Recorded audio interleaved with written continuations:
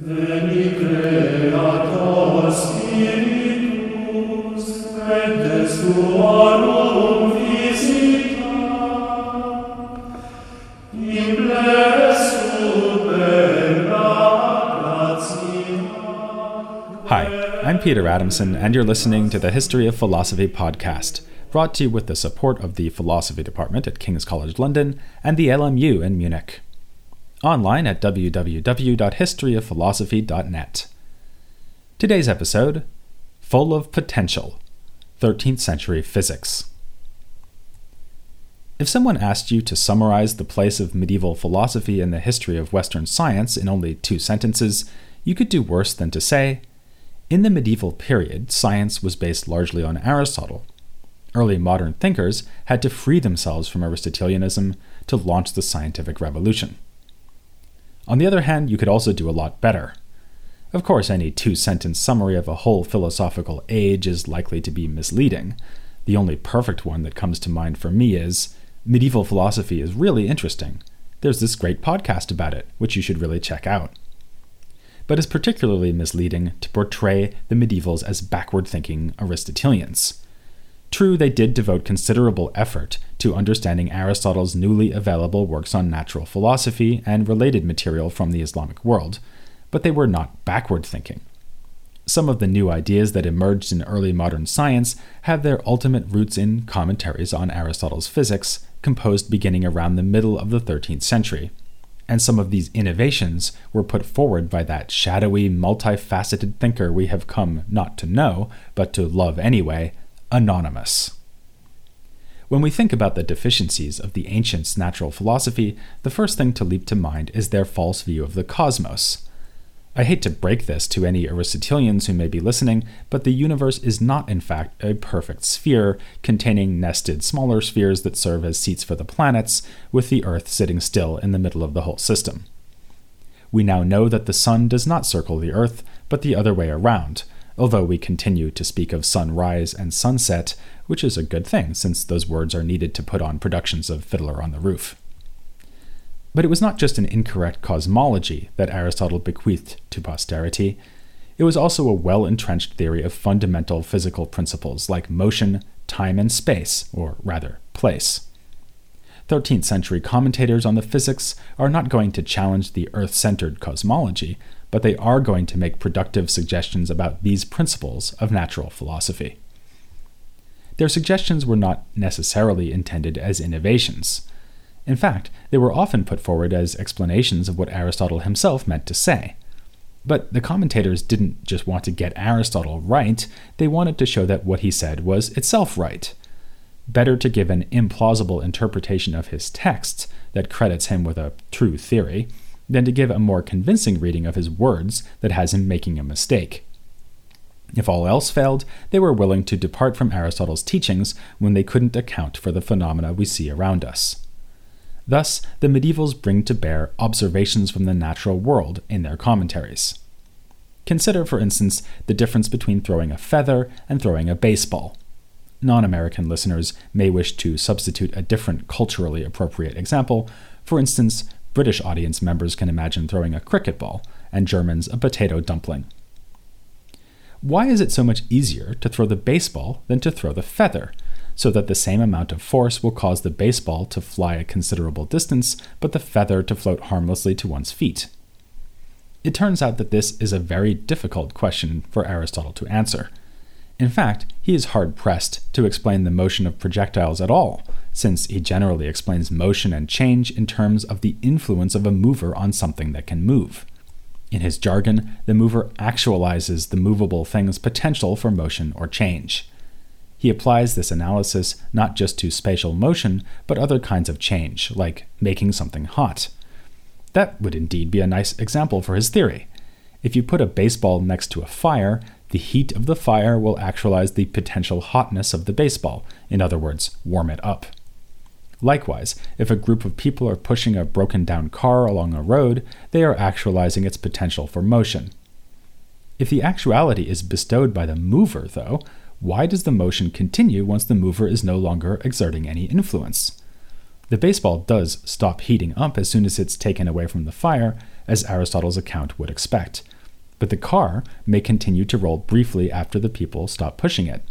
And if you throw the baseball, its motion occurs almost entirely after it is no longer in contact with your hand. So what is causing it to keep moving? And what determines the distance it flies before dropping to the ground? Like a clumsy bartender, Aristotle was grasping at straws as he tried to provide an answer. He suggested that the medium through which the projectile is moving is somehow responsible for keeping it in motion. When you throw the baseball into the air, the baseball displaces the air, and it is the motion of the air, rather than your throwing arm, that keeps the ball moving forward. A strike against this theory is the aforementioned fact that it is sometimes easier to throw heavy things than light things. If you displace the air with the same amount of force, shouldn't anything fly along in the same way? This point was made by Richard Rufus of Cornwall, who is thought to be the author of one of the most interesting commentaries on the physics written in the first half of the 13th century. Rufus taught at the universities in Oxford and Paris, serving first as a master in the arts faculty at Paris before joining the Franciscans. He wrote commentaries on Aristotle already in the 1230s, making him one of the earliest masters to engage seriously with these works. Rufus's account of projectile motion is reminiscent of one that had been proposed by the ancient Christian commentator on Aristotle, John Philoponus. Rufus thinks that when you throw the baseball, you give it what he calls an impression, which makes it move unnaturally. The baseball's natural inclination would be to simply drop to the ground, but thanks to the impression made when you throw it, the baseball can temporarily move towards home plate instead, pushing air out of the way as it does so. This also explains why it is easier to throw baseballs than feathers. The baseball is heavier, so that you have to exert more force on it when you throw, hence the impression made upon it is more powerful. Here, Rufus is trying to explain how projectile motion works, and in the process departing from Aristotle in what looks to be a promising direction. But we shouldn't credit him with too much. This is not quite the later idea of impetus, since Rufus lacks the idea that a moving object will continue to move unless something stops it. For that, we have to wait until the 14th century. The word impetus was indeed used in the 13th century, but with a different meaning and by opponents of Rufus's impression theory. Not least among them was Roger Bacon. As we'll be seeing in a later episode, Bacon was an innovative thinker in his own right. But he had little time for Richard Rufus, about whom he remarked, "No author was accounted more famous by the foolish multitude, but the wise considered him insane." Bacon preferred a version of Aristotle's original account, with the parts of the medium helping to carry the projectile along. So far, we've been talking about the mechanics of how motion actually works, but if you think about it, motion is also pretty strange from a metaphysical point of view. This is because it seems to exist only over time rather than at a time. When you are helping the baseball to get cozy and warm by the fire, it only ever has one given temperature. And at any instant while a thrown baseball is hurtling through the air, it only has one position. How are these temperatures and positions glued together, as it were, into a single fluid change or motion? The question was raised by Zeno of Elea, a follower of Parmenides whom we discussed a mere 218 episodes ago. Zeno argued that an arrow in flight is not moving because it is at rest at each time during its supposed flight. This was another puzzle that engaged the attention of medieval commentators. They looked at it from a typically Aristotelian point of view by asking how motion relates to the scheme of 10 categories, but we can think about the problem from a less technical perspective by simply asking how motion or change relates to the property that will be reached by the end of the motion or change. How, for instance, does the heating of the baseball relate to the final condition of the baseball, which is to be, like a high-scoring instructor on the Rate Your Professor website, hot? And how does the flight of a thrown baseball relate to the position it will have at the end of its flight? The Muslim commentator Averroes had given an answer to this question when he was discussing Aristotle's remark that there are 4 kinds of change. Something can alter in respect of its place, its quality, its quantity, or its very substance. Averroes took this to mean that a motion in respect of a quality, for instance, is nothing more than that quality in an incomplete state. For instance, when the baseball is being warmed up, it is on the way to being hot, so we can just think of its status at any one time as incomplete hotness, a score I'd be more than happy to settle for on Rate Your Professor. In other words, the change involved in heating is nothing more than a series of stages of heat. When the medieval commentators began studying the physics, they frequently read their Latin version of Averroes alongside it. Helpful a guide though Averroes may have been, he was often criticized in the Latin commentaries. These have been studied by Cecilia Trifogli in a book surveying the remarks of no fewer than 10 commentators who worked in Oxford in the middle of the 13th century. It's worth noting that all but 2 of them are anonymous. Just as in the earlier medieval period, unidentified authors continued to play a significant role in the development of philosophy. One of these anonymous commentators complains that Averroes' idea of motion as an incomplete property is itself incomplete. Each stage in the motion or change, for instance, each degree of heat in the increasingly warm baseball, is a product of change just as much as the degree of heat achieved at the end of the heating process. This means we'll need a separate motion to explain each partial change along the way. Besides, the commentator adds, some changes aren't gradual. When a substance like an animal comes to be, it does so all at once and not part by part. Despite these criticisms, a theory of motion inspired by Averroes is going to be put forward by another commentator on Aristotle in the following decades, whose name is not only known, but renowned, Albert the Great. He proposes that we can think of a change as being just the same form as the one that will exist at the end of the change, but with potentiality mixed in. Across time, the change flows towards its final result, with the form becoming progressively more actual at each moment. These metaphysical difficulties about motion have to do with the fact that it is, as the commentators put it, a successive entity. Motion or change exists bit by bit across time, rather than all at once. Considering how puzzling the commentators find this, it's no surprise that they also find time itself puzzling. And they aren't the only ones. Aristotle had raised a whole series of problems about time in his Physics, and another main source of inspiration for the medievals, Augustine, had wrestled with the topic in his Confessions. Both of them wondered whether we can even say that time is real. The doubt is similar to the one we saw concerning motion. Just as a motion unfolds across time and so is never entirely present, so does temporal duration seem to lie outside what presently exists. After all, the past is already gone, the future is yet to come, and the present moment has no duration of any magnitude but is an undivided instant.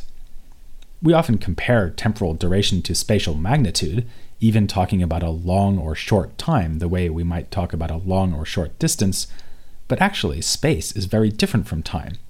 The distance between pitcher's mound and home plate is all present at once, whereas the time it takes the ball to travel that distance is not.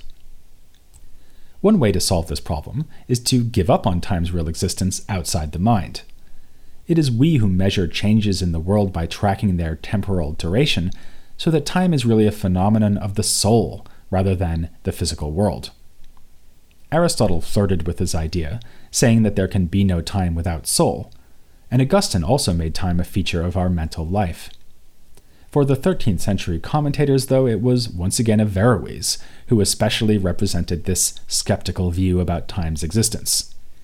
In his physics commentary, he pointed out that Aristotle's famous definition of time as a number of motion implies that time is mind-dependent. The motion is really out there, but the numbering only happens in your head. This doesn't mean that time is wholly fictitious, though. The motion in the world does have the potential to be numbered, so there is a basis in reality for the mental process of assigning a time to the motion. Like when somebody with a speed gun tells you that a fastball took exactly 0.4 seconds to reach home plate.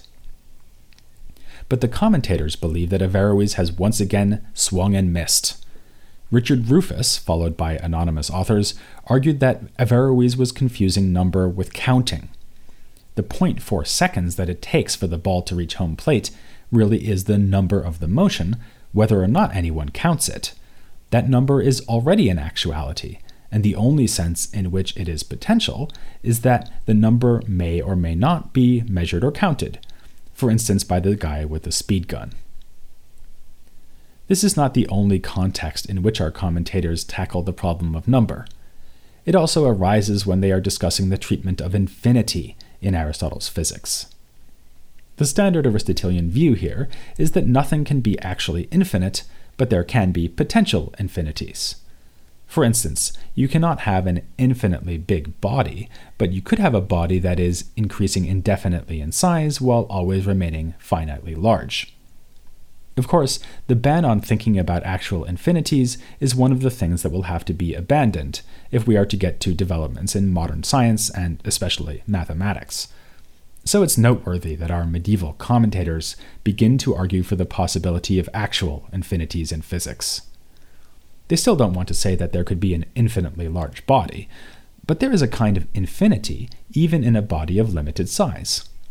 As Aristotle himself had said, any body can at least in principle be divided and subdivided without limit. The ancient atomists were wrong to think that you would ever reach a smallest body that can no longer be cut. The question then is what we should say about the divisions that can be made in a given body. Let's imagine slicing a baseball in half, then in a quarter, then an eighth, and so on, like taking apart an orange with an indefinitely large number of segments. Maybe this is what they have in mind when they talk about juicing a baseball. On the face of it, this sounds like a standard case of potential infinity. There are indefinitely many segments you can get out of the ball if you have a sharp enough knife. But think about the case of time, which we just considered. We decided that the number of time is actual in the world. What is potential is the counting of that time. So, couldn't we say that even if the divisions of the ball are potential, the number of potential divisions is actual? According to this view, which was defended by some of the commentators, infinity would be a real feature of number outside the soul. Other commentators disagreed and said that the number of divisions becomes actual only when you do some dividing, whether it is with a knife or by imagining divisions in your mind. At the bottom of this dispute is an ambiguity in the concept of infinity. Is infinity an unlimited magnitude, or is it just the idea that something is indefinite, as when you can at each stage make an even smaller division than the last division you made? We've now considered medieval discussions about motion, time, and infinity, 3 of the 4 principles of natural philosophy discussed by Aristotle. The last of them was place, and in this case too, Aristotle's account raised serious problems. His canonical definition tells us that the place of a thing is the inner surface of whatever contains that thing. Suppose, for instance, that I were to plunge a baseball into a pitcher of water. After all, what good is a baseball without a pitcher? In this case, the place of the baseball would be the surface of the water that surrounds it, while the place of the water would be the pitcher, or rather the inner surface of the pitcher where it touches the water. Aristotle considered and dismissed a rival theory, which is that the place of each thing is the 3-dimensional extension occupied by that thing. So on this view, the place of the baseball in the water is a spatial region exactly the size of the baseball itself. This region was previously occupied by water, but when the baseball was plunged into the pitcher, it displaced some of the water and quite literally took its place. Even though Aristotle explicitly rejected this idea of place as extension, commentators found it attractive because it could help resolve tensions within Aristotle's physics. For example, he thought that there are natural places for the 4 elements. Earth is trying to get to its proper place at the center of the cosmos, and fire to the outer edge of the realm below the celestial spheres, which is why Earth falls and fire rises. Pretty clearly, these natural places are not containing boundaries. They sound more like regions of space. Then there was the problem of the place of the universe itself. For Aristotle, there is nothing outside the spherical cosmos, not even empty space, so there is no further body containing the cosmos to provide it with a place. Absurdly, it would seem that the universe is nowhere at all. Yet again, the commentators turned their ingenuity to solving these problems. Regarding the place of the cosmos, they engaged with an ingenious solution suggested by Averroes. Since nothing contains the outermost sphere of the cosmos, we can, in this exceptional case, say that its place is provided by the center point of the whole universe, around which the sphere is rotating. Strike 3 for Averroes, according to some of our commentators. His solution would make the earth prior to the heavens an explanation, which is inconsistent with the heavens' superior role in Aristotelian natural philosophy. They devise substitute accounts, for instance that the place of the outermost heaven could be its own outer surface.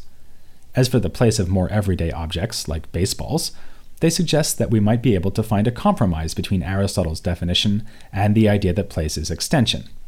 After all, the containing boundary of a body defines a three-dimensional region within itself, which is exactly the extension occupied by the body. By the middle of the 13th century, then, considerable progress was being made in natural philosophy, concerning topics we still associate with physics: cosmology, motion, time, infinity, and space, or at least place. But for Aristotle and his medieval followers, natural philosophy included much more than this. They took physics to include the study of plants, animals, and human nature itself. Such living beings all have a principle that gives them life, which is what Aristotle meant by soul. On this topic, too, 13th century philosophers wrestled with the ideas they were finding in Aristotle and in works of the Islamic world. This time, the situation was like postseason baseball, because there was much more to play for. The religious implications of Aristotelian ideas about the soul were deeply troubling. My pitch to you is that you should join me next time to find out why. Here on The History of Philosophy, without any gaps. Caritas